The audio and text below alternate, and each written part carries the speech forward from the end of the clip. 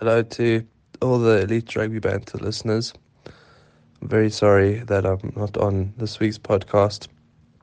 I promise it's not just because I'm in mourning after the Stormers' loss. I've got a serious medically diagnosed case of man flu, but I have all confidence that Phil and Ant will give you a quality recap. Take it away, gents.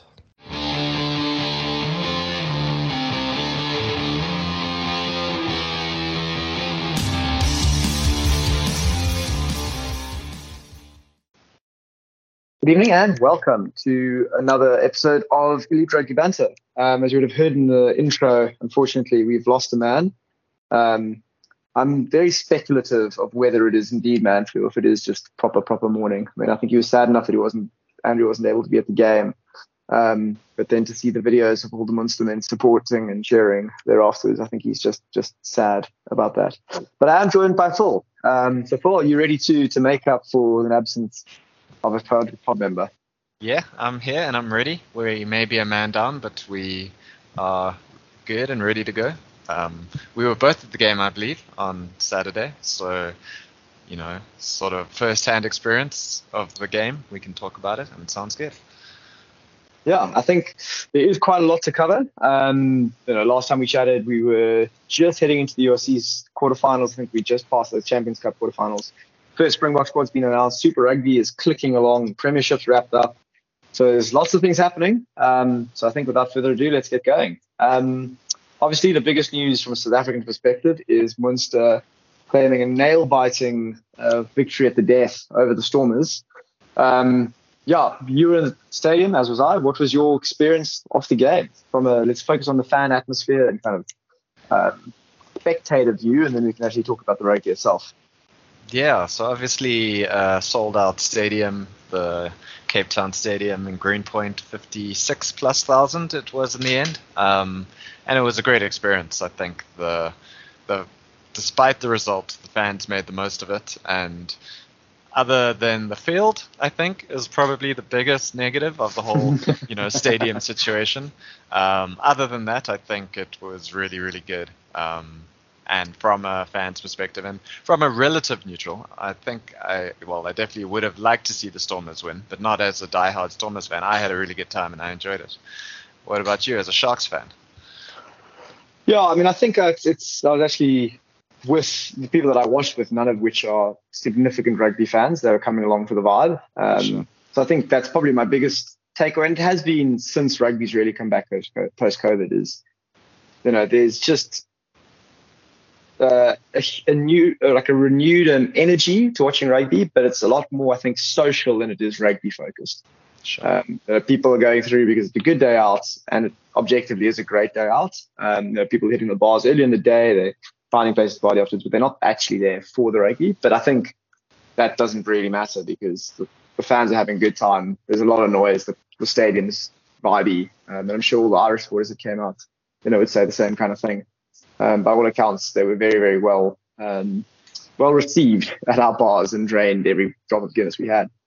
I read earlier in the week that up to 5,000, I think we all read that up to 5,000 Irish Munster fans were there. But I don't know if it was quite that much, but there were definitely a significant portion, like pockets in the stadium, which was nice to see. And obviously on the TV and everything, they got a lot of exposure. So I'm sure they really enjoyed themselves, and the result just made it. I think even if they didn't win, they would have loved coming out here and enjoying the weekend in Cape Town, especially given the weather. The weather was also playing its part and was amazing. And so the win was just the cherry on the top, I think. Yeah, I mean, considering it was the predictions a week out were looking very, very grim. I mean, it turned around. It was a stunning Saturday, Sunday, were just beautiful, beautiful days. So hopefully they did manage to spend a significant amount of euros out here, boost our economy a little bit. But yeah, I think it's, by all accounts, they did have a great time. And, as you said, you could see just huge swathes of red in certain parts of the stadium. So they definitely made their voice felt. I did notice when the Mexican wave was coming around, when the Stormers were still in the lead, a big section of the stands that just didn't stand up. Yeah. The Mexican wave is a weird thing. I mean, South Africans love it, and obviously at events like Sevens, it's a big thing. But I think the more traditional rugby populations, it's something you like frown upon. Where it's like, let's look at the rugby. Mexican wave is more of like a party atmosphere, if that makes sense. Yeah, no, I completely agree. I mean, but I think again that's the vibe the Captain Stadium particularly is kind of going for nowadays. Is it's, well, maybe not intentionally, it's just that's the kind of clientele that it's attracting. Is, you know, people are coming out for the fun, for the day out, rather than being diehard Stormers supporters. I mean, obviously are those, but I feel like they're a smaller portion. And, you know, but it's all part of a successful rugby atmosphere, in my opinion. You know, you're not going to have 55,000 diehard Stormers fans, but you are going to get 50,000 people that are keen to come out for a good time. And at 50 rand, 100 rand a ticket, you know, you can actually make that happen. You know, I had a large number of friends that this was their first ever rugby game they went to watch. You know, it's just really cool, and they're like, "That was awesome. That's so much fun. We're going to come back next year." We're already kind of counting down to October. Yeah, that's by pretty then, hopefully, we'll have a stadium and a pitch that you can actually scrum on. Yeah, I mean, it can't get too much worse, like we were saying. Yeah. So I mean, there is, before we actually get into the game and just touching on that, there's one more game for the Stormers, or Western Province at home. They host the Sharks next weekend in the Currie Cup, and then the Stormers aren't going to make the top two in Currie Cup, so the stadium basically will be free for the next couple of months before URC kicks off again for them to lay down the new pitch. They're putting in a hybrid one, which I think is the same as they have in Twickenham. You know, it's not the full injury-causing Astro. Yeah, pretty much. I don't know exactly what the hybrid feels like, but I would imagine it's a lot safer and a lot better than the Astro. Like playing rugby on an Astro just sounds like an accident waiting to happen. Oh, it sounds like a night. And by all accounts, the players hate it as well. I mean, the injury stats speak for themselves. For sure. Yeah, and like we were saying earlier, they may play that Currie Cup game in Athlone, at the Athlone Stadium, where they played this past weekend. So perhaps they'll get an early start on the stadium. But we'll see in the next couple of weeks. Yeah. But back to the rugby. Thomas Munsters, what was your main takeaways from the game? I think, again, from a Stormers perspective, just hugely frustrating. I think at the end of the game, Munster definitely deserved the win and they played well enough, but there were opportunities that the Stormers just didn't take. And as a home side in a position where you're 14-12 up and you've got sustained pressure on their line and not being able to convert, whether that's through scoring tries or whether it's through kicking your penalties. Obviously, Lebok missed a couple of kicks which could have been crucial. But those missed opportunities, I think, will really, really hurt. And yeah, I like I said, I think Munster still deserved the win. They played well enough. They defended really, really well, and they took their chances when they did. And given their season, they've had to play their last number of games away from home, and they've really, really improved so much since last season. So, you know, I've only really watched them properly for 2 years since the URC started properly, and they've probably been the most improved team over these 2 years. So fully deserved, and yeah, all credit to them. And I think in most improved even just during the season. I mean, I remember halfway through they were sitting way towards the bottom of the table. Yeah, for sure. And kind of pulled themselves back up really well.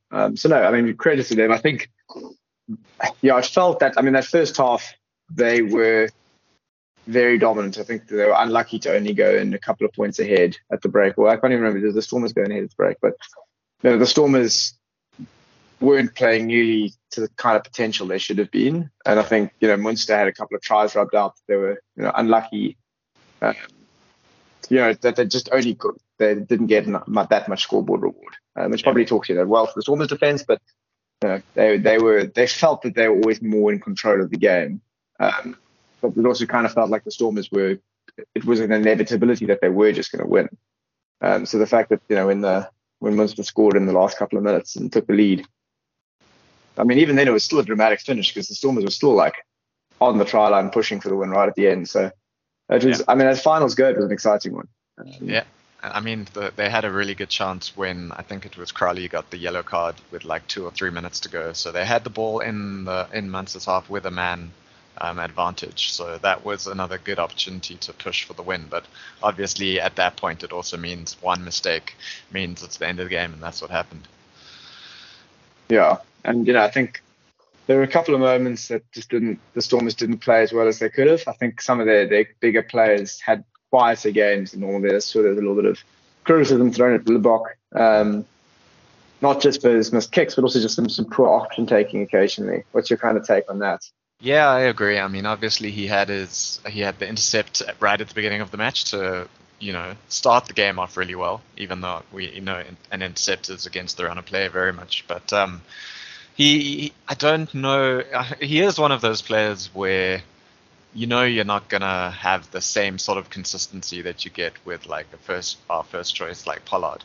But when he's on fire, he's really on fire, and it wasn't his game to really impose himself as much as we've seen on Saturday. So unfortunate. I don't think he was the only player who didn't put his hand up, and he's definitely not. You can't just fault him on his own. Other big name players for the Stormers also weren't as prominent as they've been throughout the season. Even like Willemse Daimani came off early. I think he had a bit of an injury, but he didn't really show off too much of his skill that we know he has. So yeah, it was a tough one for the Stormers, and I think some of it was perhaps they could have also just played a bit smarter from a strategy perspective as well. Yeah, I was going to say, I mean, how much of that, the guys you're kind of mentioning are all maybe more flair players than kind of trench warfare players. Yeah. Guys like Diamani and Libbok. I mean, do you think, they're just not quite suited for finals rugby, or do you think it was more that Munster just executed their plan really well to negate some of the Stormers' strengths? Yeah, it's a tough one. I mean, it's like, it sounds harsh on any player if you sort of say they're not suited for finals rugby, but I know what you mean. And in those tighter games where sometimes you just have to play a bit smarter, like you can't, especially if the pitch is like if the pitch is cutting up as much as it did, I think it makes it harder for the Stormers to play their perfect game. So yeah, I think I would say, to be honest, that Libbok is not the ideal player that you want in like a massive final at fly half, unless your team is really dominating and you can see that he's on his game, which he wasn't. So I think that's fair. I mean, even someone like Evan Roos, I guess, like he had his yellow card and it was coming, I guess. It was the team, someone was going to get a yellow card. But he's also one of those players where even though he's so powerful and he's, give him the ball, he's always going to make a few meters. I think sometimes in the bigger, tighter games, his impact is a bit negated. Yeah, I think so. I mean, it's I suppose it's a pertinent question with, the box squad being announced after the game. A lot of speculation around who's actually obviously going to make the World Cup. Very relevant things like, is Libbok or is Evan Roos the kind of guy you want to bring up in a World Cup final off the bench? Yeah, and it's like, especially if you think of it as a plan B rather than just more of the same. I mean, that's a tough one to consider. The Springboks at the last World Cup, they were good enough that you wanted the bomb squad to come on and just make their presence known, and the backs, we'd use two to cover, so you wouldn't even have Elton Yankees at the time was the backup fly half, who would be more of a plan B option. But the Springboks were confident, I think, enough to go with the sort of safer options off the bench rather than change it up. We need to, score 5 tries, because if you're confident enough that your starting 15 is going to do well enough, then you have the safer options. So I don't know if that sort of thinking is still the same, especially with a 6-2 split and having, Francois Steyn in all likelihood is probably not going to be an option. But you've got David Willemse who can, fill that role almost perfectly. Exactly. And considering that I guess he is a fly half. As a fly half option, he's, I would say, a more threatening and exciting fly half option than Pollard. If you are chasing the game, it's also a pretty good option to have to be able to bring on Willemse or Pollard, or to mix it up in a different way and change the sort of system of attack. I mean, is that suggesting you think that Pollard's Willemse is going to be on the bench rather than starting ahead of Billy. That's a tough one. I mean, this is, I think, at the end of the last international season, it was one of our big questions. Given that Willie had played his way back into sort of form, I think, at the beginning of the season, we were saying he's starting to be phased out, and that was the right thing. And Willemse had put his hand up at fullback, and that looked like the way things were going. But then throughout the season, Willie showed his importance, I think, when he either came off the bench or when he did start. So, and we saw Willemse stand up as a 12 option. But whenever Willemse played, he played really well as a starting player. So it's definitely one of the very big questions going into the World Cup. And we do have a few matches now in the Rugby Championship to see what they're maybe thinking, or for them being the Springbok coaches to, try some things which they're thinking about going into the World Cup. Yeah, I think that's something we'll probably save that as a full topic for the next pod. We can do a bit of a preview of the international season, what we're expecting out of the box, what we want to see from them before we actually get to the World Cup, and we'll probably have a clear idea of squads there. It is interesting to note that, just because you mentioned Elton Jantjies didn't make this cut. His French duties have wrapped up, and so his lack of selection might suggest that he's kind of fallen out of favour. And I think with options like Lebok locally, it's probably not, it's not that surprising if that is the case. But yeah, it would be one of the first instances of the Boks like really kind of going away from someone they've trusted for a number of years. Rusty's been very loyal in his squad, in the selection, so it's interesting. Yeah, I mean, I think like Elton, the biggest thing he has going for him is like that experience. He's a World Cup winning squad member. He's obviously knows the systems and all of that. But I mean, playing in the French second division, personal issues and just even the way the South African public perhaps is perceiving him at the moment because of whatever news stories, whether they may be factual or not, it all has an impact. And especially given Lebok's form, given, like we said, Willemse, when he has played, even though it hasn't been much at 10, he hasn't let the Boks down. It is, and he was listed as a fly half. It does certainly look like Elton is on the way out, or not part of the thinking for the World Cup. And obviously Pollard is first choice, and he seems to have gotten a little bit back in the group, mostly staying injury free for Leicester in England. So that's pretty exciting for the Springboks. Yeah, and I mean, he's just been, by all accounts, playing amazingly well for Leicester. So I don't think there's any doubt that Pollard is the first choice. I don't think he's done anything wrong to lose that spot. So yeah, but yeah, just to wrap up the URC season, is losing finals, is being the losing finalist after winning the previous year, is that a failure for the Stormers? I mean, is it still a success for the year? How would you kind of wrap up the season?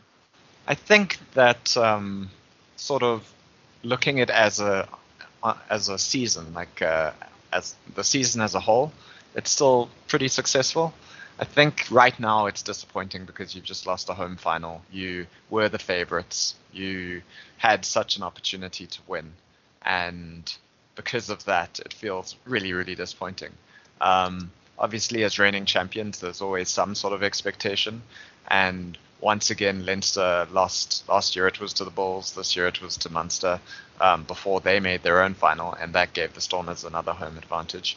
But if you said to the Stormers coaching staff at the beginning of the season, would you take second place? I think they obviously, with their ambition, they would want to play for first place, but ultimately second place is a pretty good achievement. Yeah, I would agree with that. I mean, I think if you'd offer them second place even a month or two ago, they would have said happily. And then I think it's just that expectation. And maybe this is all kind of came home to roost. There's videos after after Munster beat Leinster, people cheering the change rooms and stuff, it all became maybe, I don't want to suggest it, but maybe there's some arrogance, and at least in the fan base that cool, it's now, now it's the Stormers to lose, which it was, but because Munster had to travel and stuff, but that I think that expectation of well, now we have to win, it was quite a late in the season development. Yeah, for sure. And I mean, Munster had been traveling really well. They beat the Stormers, I think it was the second or third last game of the playoff table before they went to Durban. So they had that experience of winning in Cape Town. They were the only team in the last 21 games, I think it was, to have won there. Before that, it was the Lions, actually. And obviously, I think Munster also lost to the Lions this season. So, maybe the Lions are the true champions if we're doing a transitive system. I mean, the Lions, the Munster are the only team the Stormers haven't beaten in URC. Yeah, it's pretty crazy. So I guess, and I saw someone saying something about it, but it's also cool to create these rivalries. We're only in year 2 of this competition, so having this sort of Munster. Stormers also have a little one with Ulster. They had a couple of really niggly games at the end of last year. So it's cool. It's cool to develop these rivalries. It helps the URC grow. It sort of builds a little bit upon the tournament itself by having more interest, I think, building within the teams, but also from for the fans to be able to enjoy. Yeah, look, it certainly didn't take long for everyone to just hate Leinster. That narrative really developed quickly. Yeah, it's easy to hate if they're just that good and also not willing to play their best players as often as they should, then like you say, it's super easy. Yeah, I mean, that's just given how stacked that squad is, the fact that they came away a second season with no trophies, really not good for them. Yeah. I mean, they really do. They've got, almost 30 internationals. So even if they're resting players, and that's why even for Munster, I think everyone's going to say, oh, they only beat a B team, but it was a super strong Leinster team that they managed to win. So again, just they did so much to get to a position where they had a chance to win, and then they took that final opportunity. So they definitely deserve it. It's not like they had an easy, or they didn't. It's not like the Stormers either played super badly or they had to do a lot to win, and they are the deserving champions. Yeah, no, I don't think anyone's arguing to take anything away from Munster, at least what I've heard. They fully just earned their victories, earned the championship. So yeah, I mean, they're quite a cool team. I think they've got a good vibe around them. I don't think there's too much animosity towards them in general. So I think if there was going to be a different winner, I don't mind it being them. Yeah, I think just on the last point, like we said, they've improved so much, because last year they were still under Johan van Graan and they were not the greatest team to watch. But this year, as they've grown and as they've gotten better, they are also one of the more exciting teams to watch. They have a lot of the good young Irish players. They have Craig Casey, Jack Crowley as their halfbacks. They've got someone like Gavin Coombs, who I don't know if he'll ever be a great as good as he is at international level as he's been at URC level. I don't know if that will translate, but they've got some players who are just really fun to watch, and I think that's cool too. Yeah, no, I think it does just put a really nice. I said not so much a Restorers fan, but they're definitely nice narratives developing this competition. And I think anyone that thinks this competition is going to be dead in a couple of years, and has been rightly told that they're an idiot. Yeah. I mean, you don't sell 55,000 tickets in 3 hours for a competition that's on its death door. So, no, very cool all around. I think that just about wraps up our coverage. I don't think we need to talk about the Bulls or Sharks seasons too much. Obviously, both went out in the quarters. I think the Sharks I think both teams are probably quite disappointed. I mean, the Bulls obviously were finalists last year. Sharks have got a super, super stacked squad. Both probably coming a bit short of expectations, particularly the Sharks, who are now not even Champions Cup next year. But it is what it is. And now at least maybe we've got an extra chance at silverware for the Sharks, because they can play for that Challenge Cup, which is potentially a little bit easier. Yep, that's true. And I think we discussed it a bit last time about how disappointing it has been for the Sharks. I mean, they were not too far from missing the playoffs, and that would have been like their minimum expectation. But yeah, they obviously lost in the quarterfinals, so a lot to work on for next year. Them and the Bulls, and the Lions too. So we'll see. It should be interesting to see what happens between now and October, I think, when the season starts again. Look, I mean, the one big thing that they have done since the last pod, and I think we did speculate on it, but it's now been confirmed. And personally, I think that will be a world of change. Is they've locked in John Plumtree as coach. I think having a proper, world-class coach, the one that's coached with the Irish international team, coached with, I think he's been involved in Japan. He's head coach the Hurricanes. Yeah. And New Zealand. He was an assistant coach for New Zealand too. Yeah. So all around, I think he's going to make a big difference to the Sharks. He also knows the Sharks system. He knows the culture. I think he's a good person for them to have on board. So really optimistic that will be able to bring some steer and direction. Yeah, I agree. I think it's definitely a good pickup by the Sharks, and they've done it early enough that he has time before the season starts to, put his stamp on the squad or the systems and that sort of thing. Yeah, no, I completely agree. Cool. But then let's pivot on to the Champions Cup quite quickly. There was a very dramatic game once again in the final. We did mention that Leinster did lose. They played La Rochelle, a repeat of last year's final, and similarly last minute tense match. The final score was, I think, 1 point in it, 27-26. Leinster on the try line got a red card against them for a dangerous clean out. So, what was your takeaway from that game? It was a really strange game, I think, because Leinster raced out into a lead. I think they scored two. There was some ridiculous stat the two of the three quickest tries ever in European finals or something. So it was 14 or I think it was 12-0 within 5 minutes, and then I think in the second half it was just completely dominated by La Rochelle. There was also another stat about the number of passes between the Leinster backs in the second half, and it was minuscule, all single digits. They just were starved of the ball the whole half. They just had no opportunity at all until right at the end, like you say, when they had their chance, and then Ala Alatoa got a red card. So very interesting game, just because I think it's part of the Leinster's game plan to come out of the blocks firing as fast as they can, but then not being able to sustain that level of dominance, obviously for the 80 minutes, and let La Rochelle back in. Just to, like you said, for Leinster to not win any trophy is a failure of the season for them. You can't put it any other way. Yeah, I mean, they're going to be horribly disappointed, and I think a lot of people took probably a bit too much pleasure out of that loss. But when you've got a side that stacked and you kind of just walk the URC, I mean, they went undefeated apart from when they sent their teenagers to the Bulls and obviously got a hiding.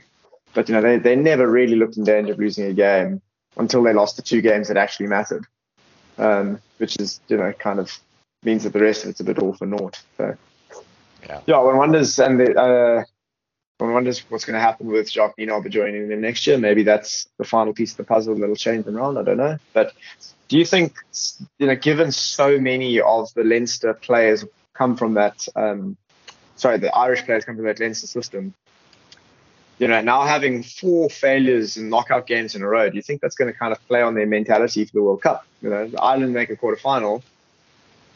What's the chances of them feeling a bit fragile, a bit shit, we've never done this before and we can't even win our domestic? What do you think in the Irish setup there? It's a different breed. I think it has to have some sort of impact, even if it's way back in their minds or subconscious, not being able to pull through in these big knockout games. And Ireland, the Six Nations is one thing, and obviously it's a really tough competition, and they've done magnificently well to, I think, win the Grand Slam this year. But there's nothing quite like a proper knockout match, which you don't really get in the Six Nations. And we know from World Cup experience that Ireland don't fare too well in those either. So, I mean, it's not just one knockout match, 3 knockout matches. Yeah, for sure, exactly. So we've seen them drop out at the quarterfinals so often. It's become a bit of a meme almost, but it's going to be tough for them. We know even if they come first, but first or second in their group, they're going to have a really, really tough quarterfinal. And then, like you say, it could be a similar situation for so many of these players where they have a massive match, knockout rugby, and they just can't quite pull through. Or maybe they'll be able to turn it around. But I think it will definitely weigh on their minds a little, and it's up to them and their coaches to whether they can turn that into like a positive experience or impact or not. And it's going to be tough. Like for anyone, it would be tough. And do you think you've also kind of seen a blueprint of how to beat them, maybe like with forward big smashy teams, La Rochelle doing it twice in a row now, like that's who they're going to be playing in the pool stages, and then in the with us, and then also in the potentially a semi-final against France, quarterfinal against France. Yeah, for sure. I mean, I think when we've spoken about Ireland and their relative strengths, when they come against the Springboks, we like that sort of big pack and not being able to dominate at the forwards as much as like when they do play England and Wales and some of the other Six Nations teams. It's not as much of a comparative strength. So yeah, of course, Ireland have the tools to be able to beat whether it's France or South Africa, but it's a bit more difficult for them because one of their strengths is not as comparatively strong. So I think it's going to be tough. Like it is a bit of a joke, but I still could easily see them getting knocked out in another quarterfinal, despite them being one of the favorites going into the tournament. It could easily go either way. They could go on to win the whole tournament, or they could easily go out in the quarterfinals. And even though that sounds a bit weird to say, it's a possibility. I mean, I think in all fairness, that does apply to all 4 of the top 4. I don't think everyone's spoken about the draw enough times, but like the fact is that 2 of France, South Africa, Australia, France, South Africa, Ireland, New Zealand are not making the semi-finals, and any 4 of those could also win the whole thing. So it is really a strange tournament. The way that's going to pan out. So. And because of that, you have to think that whichever 2 teams don't make it, it's going to be a complete failure for them, and coaches will be at risk of being sacked. I mean, if New Zealand lose in the quarterfinals, it's going to be a national disaster. If South Africa lose in the quarterfinals, the last time we did that was 2011. And that wasn't great. So let's hope that doesn't happen again. Yeah, no. So I don't know. I mean, I think that's probably where, the teams with success of tight matches and that history will come through. And that's maybe just one of those factors that counts against Ireland. I think they've done really well in the last couple of years to kind of prove that they can win crunch matches. Yeah. But, they lost to France last year, the Six Nations, the game that mattered. They won the Six Nations this year, but, we mentioned all the tough games were at home, and France weren't prioritizing the Six Nations to the way that they have in previous years, potentially. So yeah, I agree. But saying all of that, I think it shouldn't, not that anyone has been, but we shouldn't take away from what an accomplishment it is for La Rochelle, not just winning this time, but making it back-to-back European Champions Cup trophies, and especially for Ronan O'Gara, and from a South African perspective, really cool for Raymond Roule and Dylan Lades to win that trophy 2 seasons in a row, as essentially as to South African sort of not necessarily cast-offs, but they I didn't think that's quite. exactly what they are. Maybe, yeah. When they left, they were struggling to make the Springboks. So yeah, maybe that is what they are. But they've really gone and made, they're going to be heroes for La Rochelle for the rest of time. I'm sure this is like their greatest team of all time. So yeah, it's pretty awesome for them. Yeah, no, I think it's great. I think those players, both potentially, I think they both got a lot more vitriol thrown their way just because of the era that they made their debuts in. Whether, and that's not their fault, but the fact that they've now found success in another environment and getting that recognition, I think, is great for them, obviously. Yeah, and I think for Ronan O'Gara, coaching, being that successful as a coach in a foreign country is also something pretty cool. And he has experience with the Crusaders and some success there. So it will be interesting to see if he can keep pushing on and whether he'll be interested in an international job, whether it's as a future Ireland head coach or what's on the trajectory for him as well.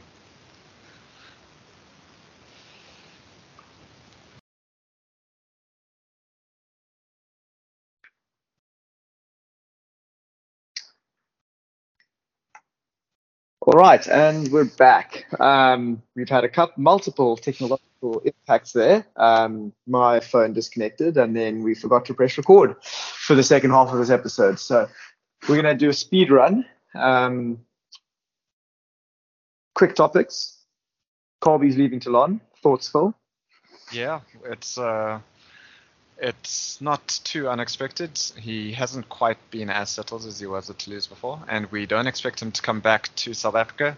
Looks like he's heading to Japan and going to have a lot of fun, a lot less stress on the body, and making some good money. So good for him. I agree. We then pivoted into talking about Snyman and how Colby might be able to be as effective in Japan as Snyman was. Yeah, so obviously different sides of the spectrum on the size scale, but given that Colby will be more he'll have less of a physical disadvantage in Japan. We expect him to rip it up, and we can't wait to see videos, whether it's on YouTube or Twitter or whatever, showing his explosive skill. Yeah, but it was really nice to see in the URC final Snyman being back to close to his best. I mean, he was just a very dominant, noticeable presence on the field, and I think having kind of that hard man back in the box setup is going to be really, really important for us. It's something that we've really lacked in the last couple of years with him not being available. Really that hard impact off the bench. We've got grafters, but we don't have anyone that's just the same kind of physical presence as Etzebeth is. So having him back in the Springboks setup will be really good. Quick Currie Cup roundup. Yeah, so we spoke about how the Sharks have been really impressive, especially in utilizing their squad, mixing up some youngsters with some more journeyman type of players. So they're sitting pretty on top of the log. The Cheetahs and the Pumas also doing really well. And then it looks like the last semi-final spot is up for grabs between Western Province, Bulls, Lions, and Griquas in the next 2 weeks. So it should be really interesting to see what happens there. But we mentioned Joey Mangalo doing a really good job for the Sharks and how he was given the Currie Cup reins and he's really making good use of it. Yeah, I mean, obviously, as a Sharks fan, it's great to see them on top of the table. Hopefully, they can actually do something productive with this, as opposed to the URC and Champions Cup campaigns where it all kind of was a bit falling apart and lackluster. So, yeah, we can be hopeful that this is the start of something good. There was also the Barbarians versus World 15 game. Controversial for Lau's side. It was a great game out. Looked like a lot of really fun running rugby. And I think it's one of those weird games where the ref has license to let things go a little bit. But for all accounts, it was a really fun game to watch. Yeah, I think it was Stefan Lavis had a try which they just didn't bother showing replays of, which looked like he knocked on, but they were just happy to let it go. And yeah, like you said, lots of exciting players, lots of good tries, and in the end, we saw Alan Wynne-Jones fail to kick a conversion twice, so he didn't quite get the golden send-off that he would have hoped. Yeah, it definitely also leaves George Cruz's legacy quite nicely intact as a back heeling lock kicker. Yeah. I think what we did touch on coming out of that game though was the difference that these players are going to bring, such as Pietau and Folau, Themani Valu, Luatua, to their clubs. I mean, they're home nations. Obviously, all of them are moving back now to play for their original island nations. So it'll be very interesting to see how that unfolds at the World Cup, with these teams suddenly being a lot more experienced now that they've got a whole bunch of New Zealand players into them. Yeah, exactly. And specifically Tonga being in the same group as the Springboks, Ireland and Scotland, there will be a big focus for us and for all South African fans, but also the other teams going into the World Cup. And yeah, it will be really interesting to play against Folau, Pietau, and others who have moved over. Yeah, I mean, hopefully they if they are going to pull a shock, it's not against us. We've already had enough of a scare from Tonga in a World Cup before, so it's only fair it's someone else's problem now. Yeah. What else was on our list? I feel like we've flown through, but it's a pretty solid 5-minute wrap so far. You want to chat about Super Rugby? Sure. I mean, just before we get there, we also just mentioned Eddie Jones getting one over on Steve Hansen, and that's good for him. But he's also not universally loved. But we just mentioned perhaps slightly above Hansen at the moment, just because of certain comments and behaviour that has happened in Super Rugby. So the Chiefs are still looking good on top of the log. They did have that hiccup against the Reds, but apart from that, yeah, they did. And so on their tail, with one pool game left, are the likes of the Crusaders, the Blues, and the Brumbies in the top four. And then the Hurricanes and Waratahs have also qualified for the playoffs already, and then the last two spots are quite open. It's actually quite a logjam all the way from the Reds down to the Rebels, with only Moana Pacifica out of the reckoning. So it should be a pretty interesting finish with, like I said, 5 teams jostling for those last 2 places. But other than that game that you mentioned, it really has been the Chiefs setting the bar. It's quite a weird one because, I mean, it's obviously only 12 teams in the log, and now 8 so many of them make the playoffs. Yes, yeah. But at the same time, if you don't have relegation, it really does keep kind of everyone's excitement and there's only one team with 1 round to go that's actually out of the playoffs. So it does add an element of sustained engagement with the competition, which I think you can respect. Yeah, for sure. And I think any of the teams who don't make it are going to be really disappointed. If the Drua, which the Drua need quite a lot to be able to go through, they're relying on other teams now. But given that they've beaten the Crusaders and the Hurricanes at home, you'd expect them to be able to finish in the top 8. But given that those are their 2 best results, and other than that, they haven't done particularly well.